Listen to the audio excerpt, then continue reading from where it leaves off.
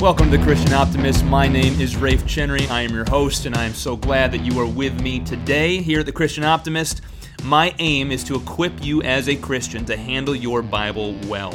I want to get into the Bible. I want to know what it says. And then I want you to be able to look out over the culture that you're living in and interpret the news and interpret the events and interpret all the cultural ideas that are being bombarded at you on a daily basis through the lens of Scripture, and to be able to do that confidently and wisely, taking into consideration the entire counsel of God. I do that all from an eschatologically optimistic worldview, which means that I do believe that God's kingdom, Christ's kingdom, has been established. It is growing. He is ruling and reigning right now, and your work that you do through the local church, your kingdom building, actually is going somewhere. We're seeing the kingdom expand and grow throughout history until that great day when Christ returns. So that's the aim of the show. Today I got a good one for you, and it's a sensitive one. I want to jump right into a controversy. A little background on this controversy. We're going to be talking about COVID-19 and the question of whether or not churches should open. And particularly, I'm going to be looking at Pastor James Coates up in Canada and a number of the situations surrounding what he's been going through. I'm going to be using that case study as an opportunity for me to jump into a bit more of a fuller study of Romans 13 and what our relationship as Christians is to the local government. Okay, so that's the aim of the show. By the time this show's done, if I've done my job, you'll actually know less about James Coates. You'll know plenty about James Coates and the situation going on up there, but you'll know much more about Romans 13 and the historic biblical understanding of Christians' relationship to the government, which I think in our day and age is very, very deficient in general. I think most Christians have an incredibly deficient understanding of their relationship to the government. So, with that, let me jump into the news story that we're talking about today, and that is the story of Pastor James Coates. Now, you may not have heard of this story, but it made quite a bit of headlines recently. He's a pastor up in Alberta. And Pastor James Coates has been holding church services during this pandemic, as I have been holding church services during this pandemic in Chicago. Now, I say that, and I'll get to the precautions we've put in place, and we've rented a larger facility, and all that kind of stuff that we've done to do it in a safe way. However, me, like him, he's been holding church services. Now, up in Alberta, he was told that he was not allowed to hold church services at over 15% capacity at a time. And Pastor James Coates refused to abide by that. He said that that was unfairly treating the church differently from other facilities and other places in Alberta. And he continued to defy the local governing authorities. Now, I want you to understand, Pastor James Coates and his elders had lots of precautions in place. So before you throw James Coates fully under the bus, make sure you understand, and in my opinion, he was operating much like we have been operating, maybe a little bit different, but he's been operating, frankly, kind of similar to Park South Loop, where I'm the pastor. He has been holding services. He's recommended anyone who has any symptoms whatsoever to stay home, which is in alignment with what we're finding out, that if you're asymptomatic or don't have symptoms, that you can't really give it to anybody else, at least is highly unlikely for you to. That's the data that we've seen. I think they've been taking temperatures. There's sections in the area where there's plexiglass that is put up.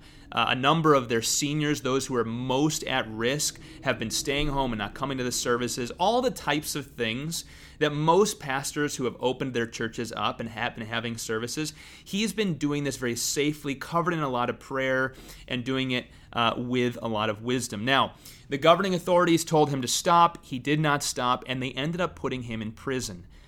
So he was in prison for the first 2 weeks. He was basically in solitary confinement as he was quarantined. He had 2 15-minute blocks a day where he was allowed out, where he would either take a shower or he'd make a quick 15-minute phone call. But this young pastor was put in prison. If you've been watching the news, his wife, others from his church have been making the rounds on news. I know his wife was on Tucker Carlson not too long ago just talking about how he's doing. But it's brought up a big question.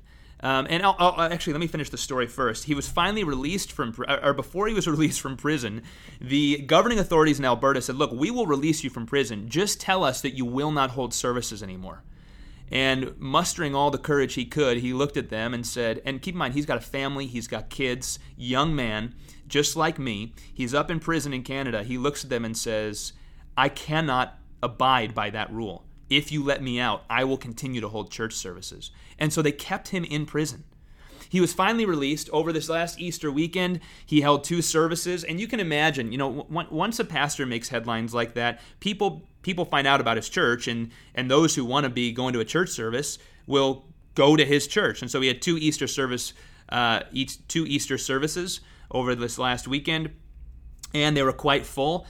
And so in the last few days, the Alberta government has come around and they have fenced off his entire property with multiple layers of fencing. You can't get in to the building. You cannot get into the parking lot.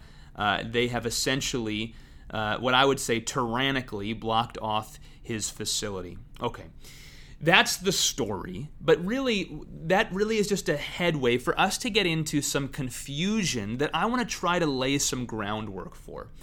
The first thing that I just want to, by way of making a transition, is a number of the comments I've seen and people I've talked to, often what they'll say is, well, this guy is just completely out of his mind and he is being not loving at all. If he were a true Christian pastor, he would want to love his neighbors, he'd keep his church shut, and he would obey the governing authorities. After all, doesn't Romans 13:1 say, let me read it to you specifically, Romans 13:1, let every person be subject to the governing authorities.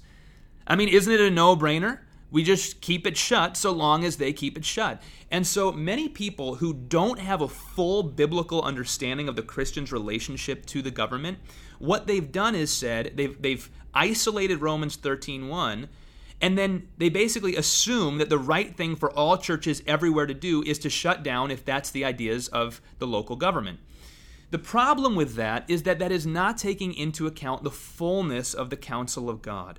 The fullness of the counsel of God is not just that we blindly obey everything the government tells us to do. That would be irrational and crazy. Because if you look over history, there have been terribly tyrannical governments that have told their people to do evil things, and Christians, when told to do evil things, would need to go against what the government's saying. We see this, for example, in Acts chapter 4. If you remember Acts chapter 4, Peter is thrown in prison for preaching the gospel.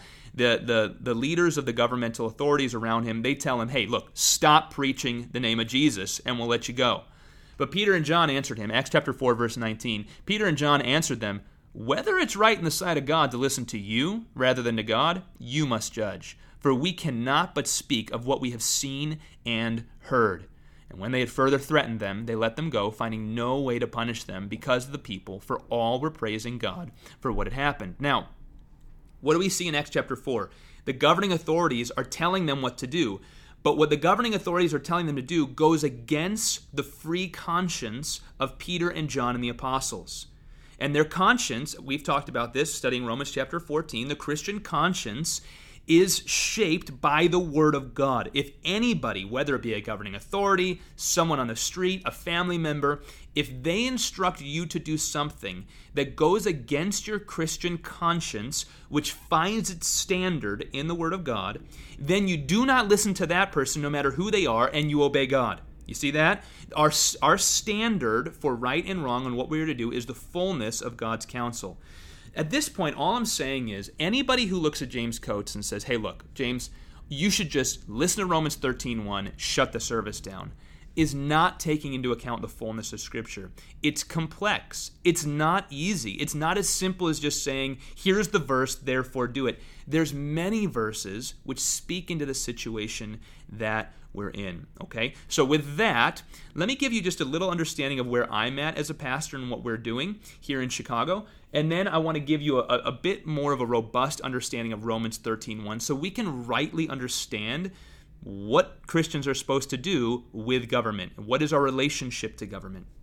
Here in Chicago, we have, by God's grace, not been put in a situation where we need to defy the governing authorities. The governing authorities to churches early on asked us to stay closed. There was a lawsuit that happened early on from one of the churches in Chicago in which that church won. And basically that removed any legal authority that the government had over churches to dictate how many people or how we could meet. The government put out a number of recommendations, and they have still put out recommendations, but those are not legally binding in any way. So any church in Chicago that has chosen to submit to the recommendations of the government, that is purely just their voluntary submission. I'm just talking about from a legal standpoint here. It's their voluntary submission to willingly submit to those. Any local church that's chosen to open beyond the capacity numbers or in a way different from what the government is recommending, that was in no way, shape, or form denying or rejecting the government authority, because the government had no authority legally to say these things. So they weren't breaking any laws, breaking any rules.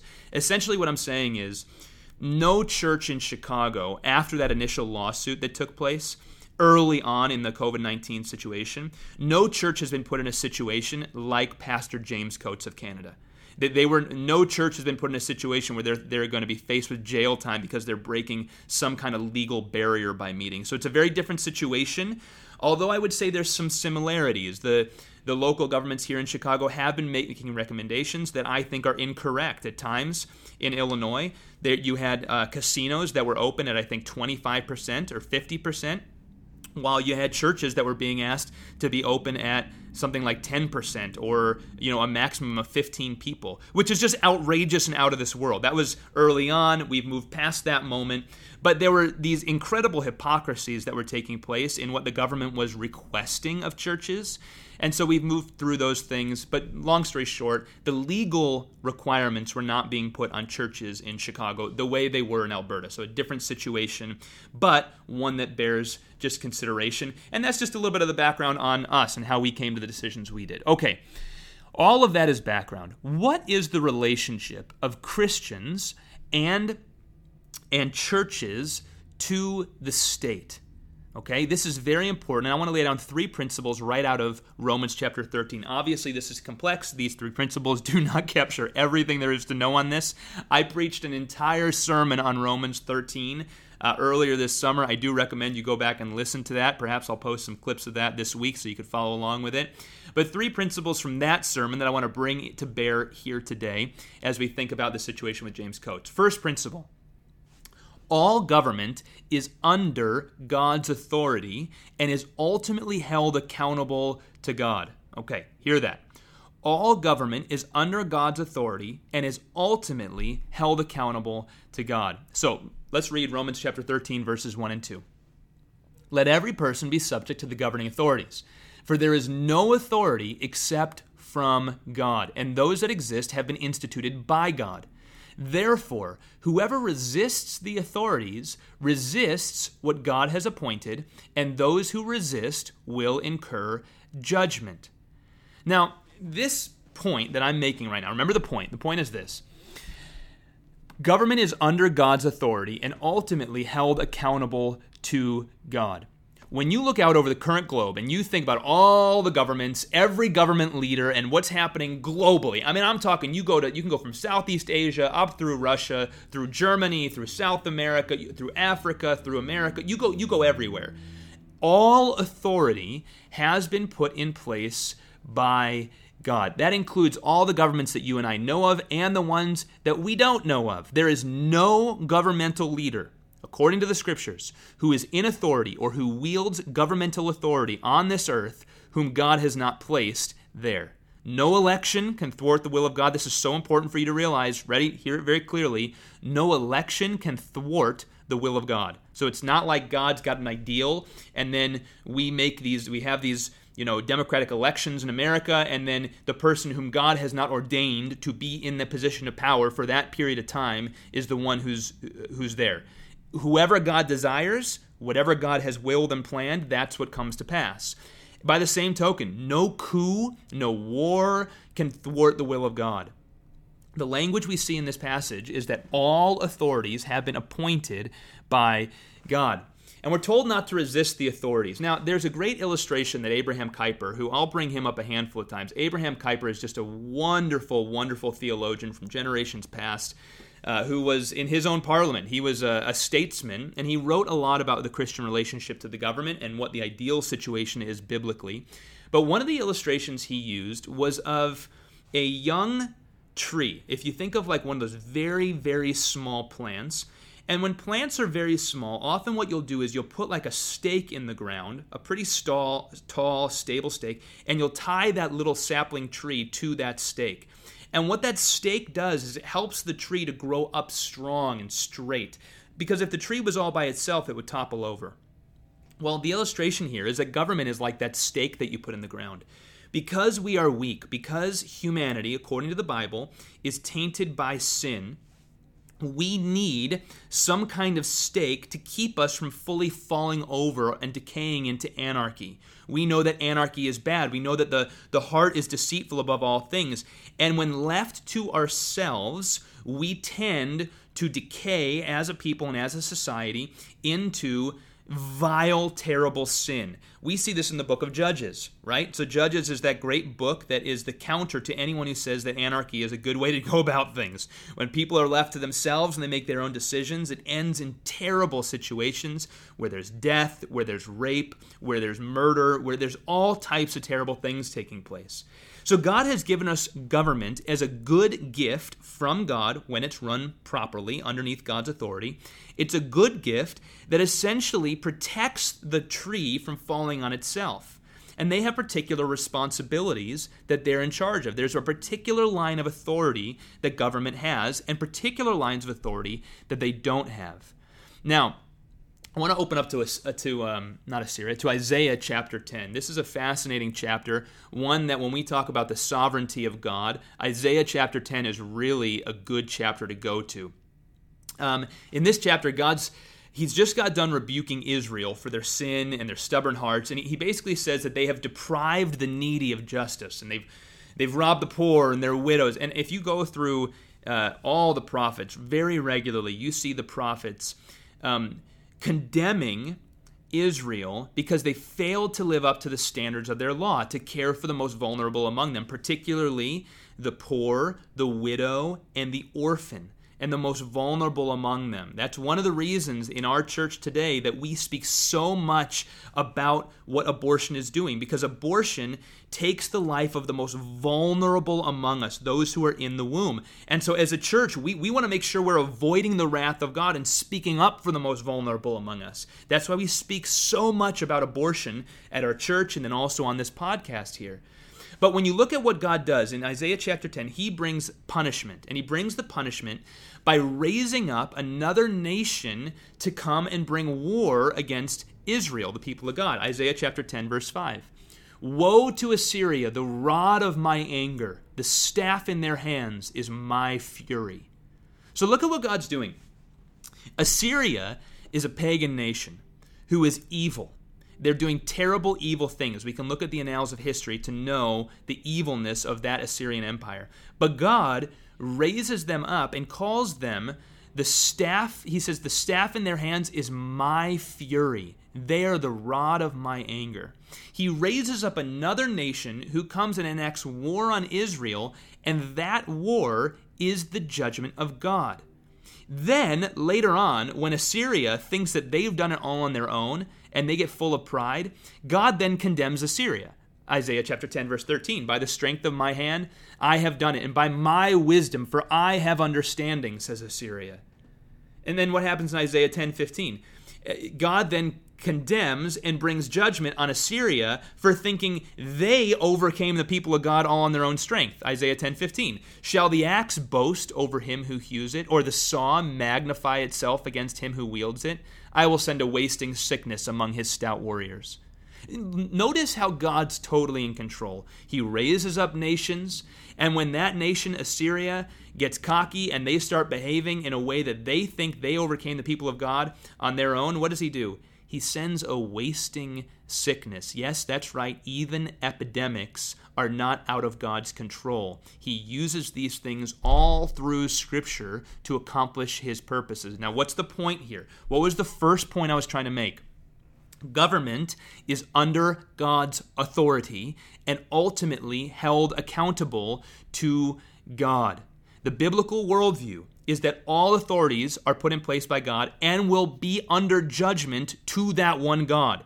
Just as Assyria ended up behaving in an ungodly way and was held accountable to God and went underneath judgment from the one true God because of their ungodliness, so are all authorities underneath the one true authority that is God. Here's what that means. When you look at a government and you're trying to understand, are they a good government or a bad government, all you need to do is ask the question, are they adhering to God's law? If they're adhering to God's law, if the laws they're enacting are godly, and we know they're godly because we can trace them down to the Bible, and we determine, are they just laws because they're tied to the Scriptures, and we see what justice is from the Scriptures. If governments are enacting just laws, and they're doing what governments are supposed to do, it is a good government that will not face the wrath of God. If we see them overstepping their bounds and behaving as God has not declared government should behave, they are bad government and will incur the wrath of God, ultimately at some point. All right, point number 2. Government is God's servant responsible for carrying the sword. Government is God's servant responsible for carrying the sword. Let's just keep going right through Romans 13. It says this, "For rulers are not a terror to good conduct, but to bad. Would you have no fear of the one who is in authority? Then do what is good, and you will receive his approval, for he is God's servant for your good. But if you do wrong, be afraid, for he," the government, "does not bear the sword in vain. For he is the servant of God, an avenger who carries out God's wrath on the wrongdoer." Okay, the language that is used in this passage when it talks about God being the servant, or the government being the servant of God for our good, that language is the word deacon. It's the same word where we get our term deacon, to serve somebody. Government is the deacon of the Lord, and what are they specifically doing? They're carrying the sword, being an avenger of God's wrath on evildoers. That makes total sense, right? I mean, think about that. I know that language is kind of outdated and funny, but really, what is that saying? It's saying this. If you are a person who breaks the law of God, God has an institution in place to bring wrath down on your head, and that institution is the government. Now, there are certain spheres of authority. We're going to get into this a little bit. The church, for example, our church, where I'm an elder of a church, I'm a governing authority in our church, I do not carry the sword of God's wrath to bring down justice on the evildoer. That's not my assignment. That's not what I do. That's the government's assignment. They carry the sword of God's wrath. In the same way, the government does not carry particular responsibilities that I do as a leader of my church. What I'm trying to say here is they have a particular responsibility, government, and their responsibility is to carry the sword. Now, this has been broken down in a number of different ways. I'll break it down into 2 different swords, just historically, that have been thought of. The internal sword and the external sword. So the internal sword is oftentimes called the sword of justice. And this is to oversee corporeal punishment. So God tells us as individuals not to seek revenge over those who do wrong, but to leave that to the Lord, right? We see that right from Scripture. Do not seek revenge, but leave that to the Lord. Well, the way that God often, not always, but the way that God often enacts justice and gets revenge against those who do evil is through government. So government has the responsibility for punishing evildoers in accordance with the standard of God written in Scripture. So if you break the law, you get punishment. If you do something worthy of the death penalty, it's the government that holds the keys to the death penalty. That's what they are there for. Secondly, they hold the external sword, and that is oftentimes called the sword of war. Now again, Christians on the whole desire peace. We never seek out war. We are not a war-hungry people. In fact, from Isaiah chapter 2, that great chapter, Isaiah chapter 2, which out of my worldview, I believe Isaiah chapter 2 is speaking of our day today, when nations learn of Jesus and they begin to come into relationship with each other and the people learn of Jesus, there will be less desire for war. And we'll beat our swords into plowshares. As Christianity expands, we should expect less and less war in the world because more and more people are following the goodness and the love of our God. But in this world, as there is real evil and real sin and very bad governments, historically there has been what Augustine quoted as just wars. In our day and age, it would be very wise for everybody to have some working knowledge of this topic. Not every war that nations get into, that our own nation has been in, is a just war. Oftentimes, we find out later there were very unjust ideas that perpetrated the reason for war. You look back on World War II as what I would consider a just war. You have a tyrannical, evil ruler who was satanic, who literally was satanic. That would be a great podcast one day, by the way. Satan had a right-hand man who was deeply into the occult and all this kind of witchcraft. He was an evil ruler who was killing people for the sheer pleasure of it out of a pure, monstrous evil. And it is just for nations to rise up and to stand against that. That's one of the swords that God has given nations, to hold the swords of war. When a sovereign nation needs to defend itself against an enemy attacking it, it's the government of that nation who carries that responsibility. So biblically, a strong national military is a good and important thing in this fallen world. That same military, however, if it's put to an ungodly purpose, is a bad thing and will bring on the justice of God.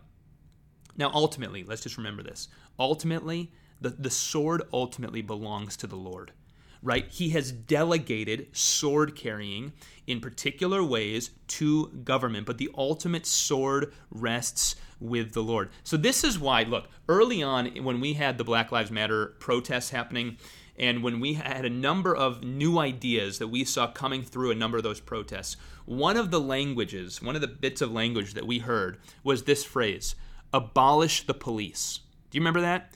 In fact, in a number of places, it's still being heard. In fact, a number of large city centers, I'm thinking of places like Portland and Seattle, have seriously been taken into practice some kind of abolish the police.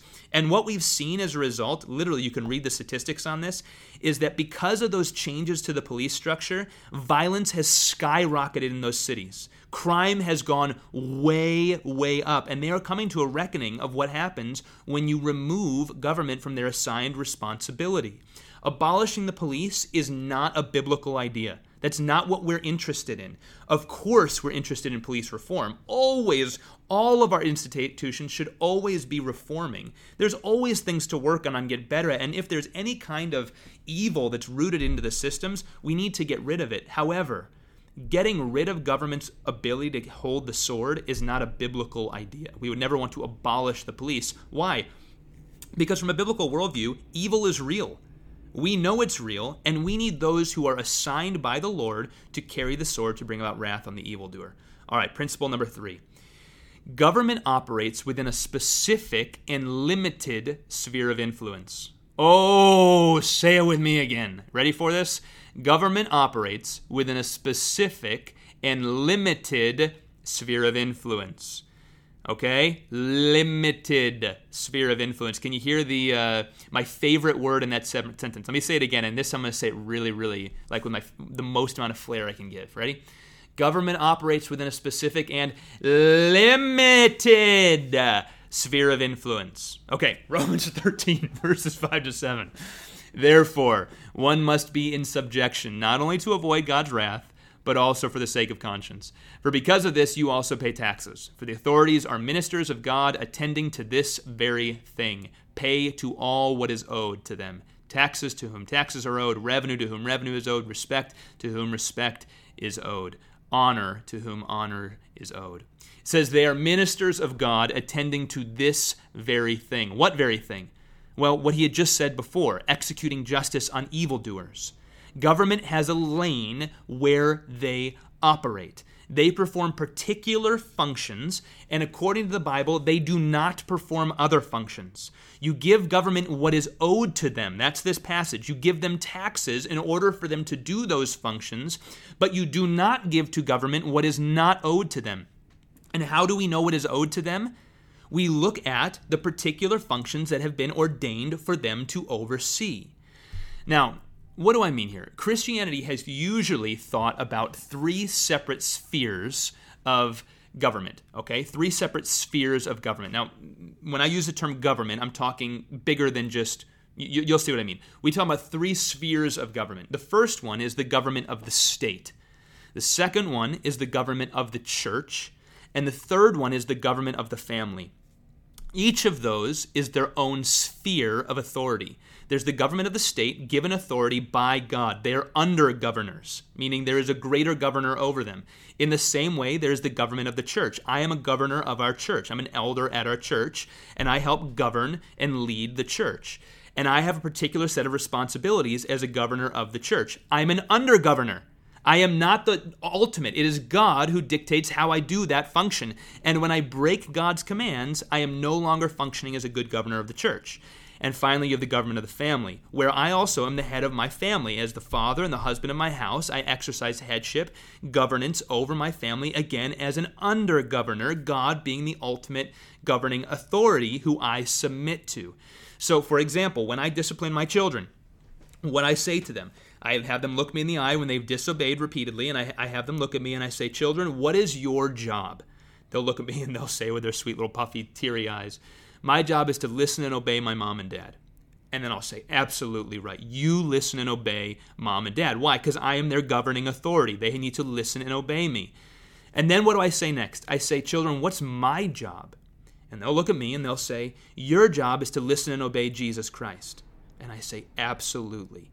And I say, so long as I obey Jesus Christ and you obey me, everything will go well in this family. But if either of us breaks those links in that chain, then everything will fall apart. Notice both of us are under an authority. Now here's the great problem. There's three spheres of authority, The government of the state has assigned responsibilities from God. The government of the church has assigned responsibilities of the church. And the government of the family has assigned responsibilities of the family. They should not be speaking into each other in a way that's authoritative and dictating how the other one should be, with some exception. So let's walk through this. One of the most often places I see these spheres being broken in our modern day, and frankly just being accepted by modern Christians, is government overreach. The government reaching beyond their assigned responsibility and trying to step into the family and into the church and dictating how those things should be done. Let me give you two examples, one from China, one from our own country, America. Well, and if you're listening from America, then it's your own country. Where I am, my own country, America.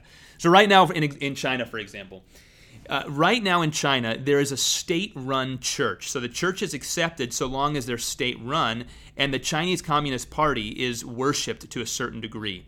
Now, that is an overreach from the governing authorities. The government cannot tell the church how to operate.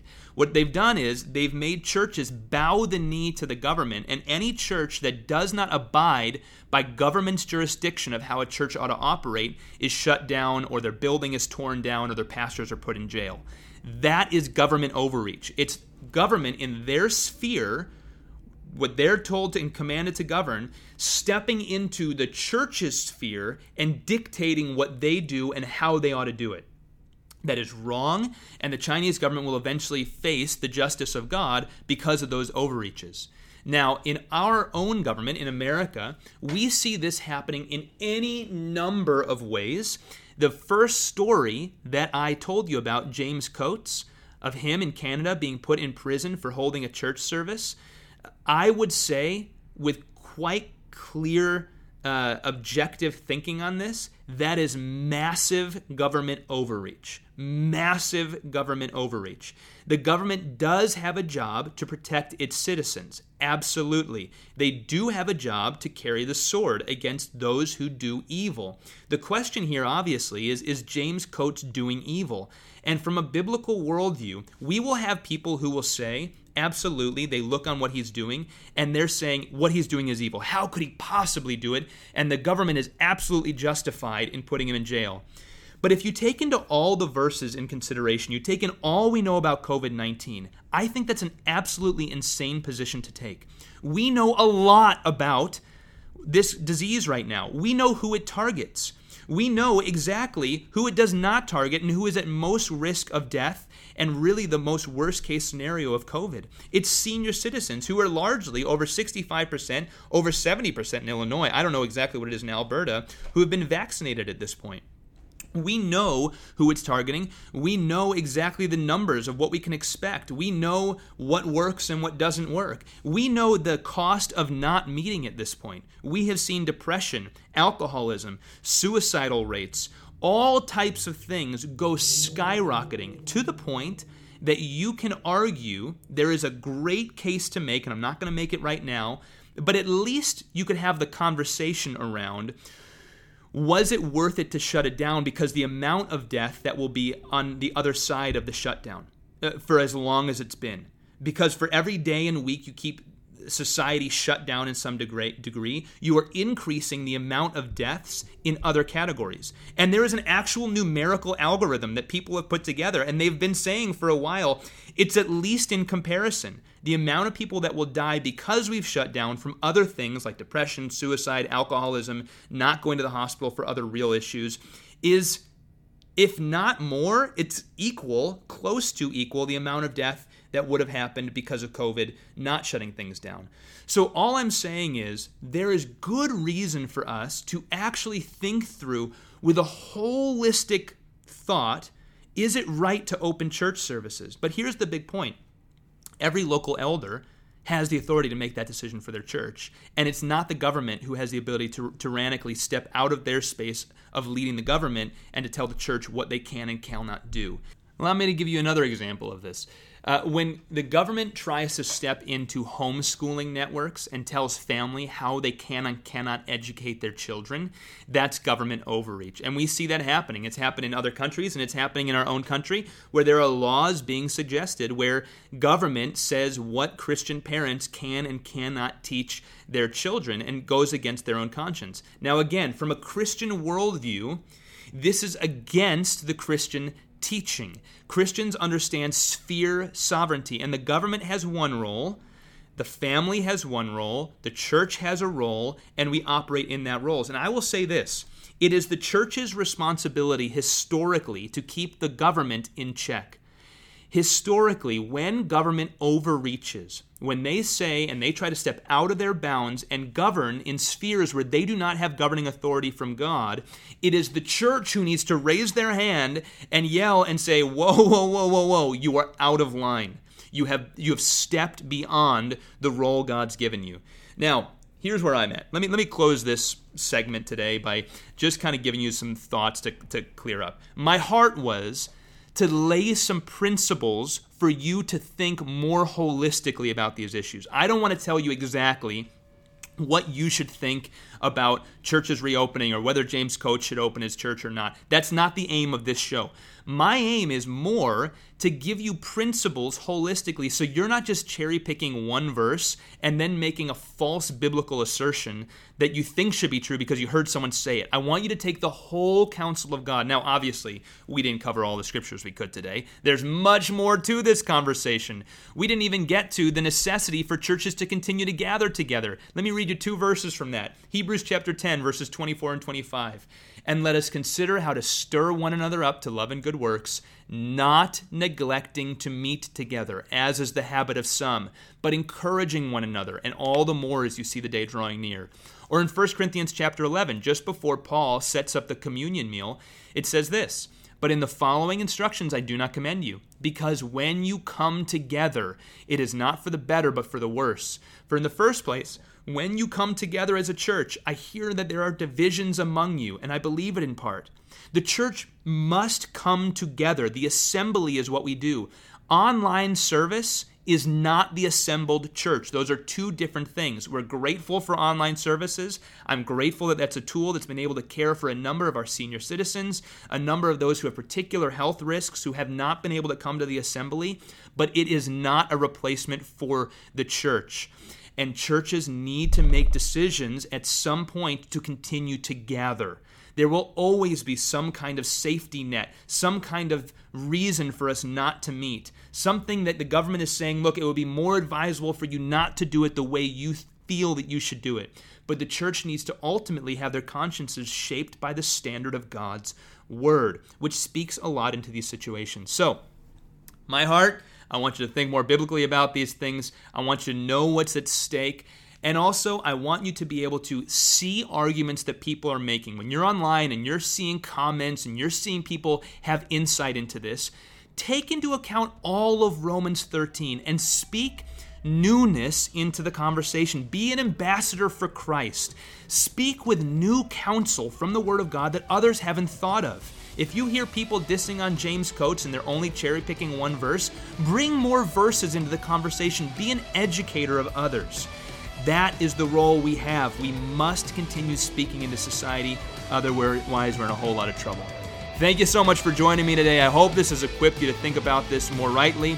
As always, thank you for joining. Share this content. Share it far and wide. Get this to others. Give me a like on the podcast if you get a chance, or on our Facebook page. And Lord willing, I'll see you next week.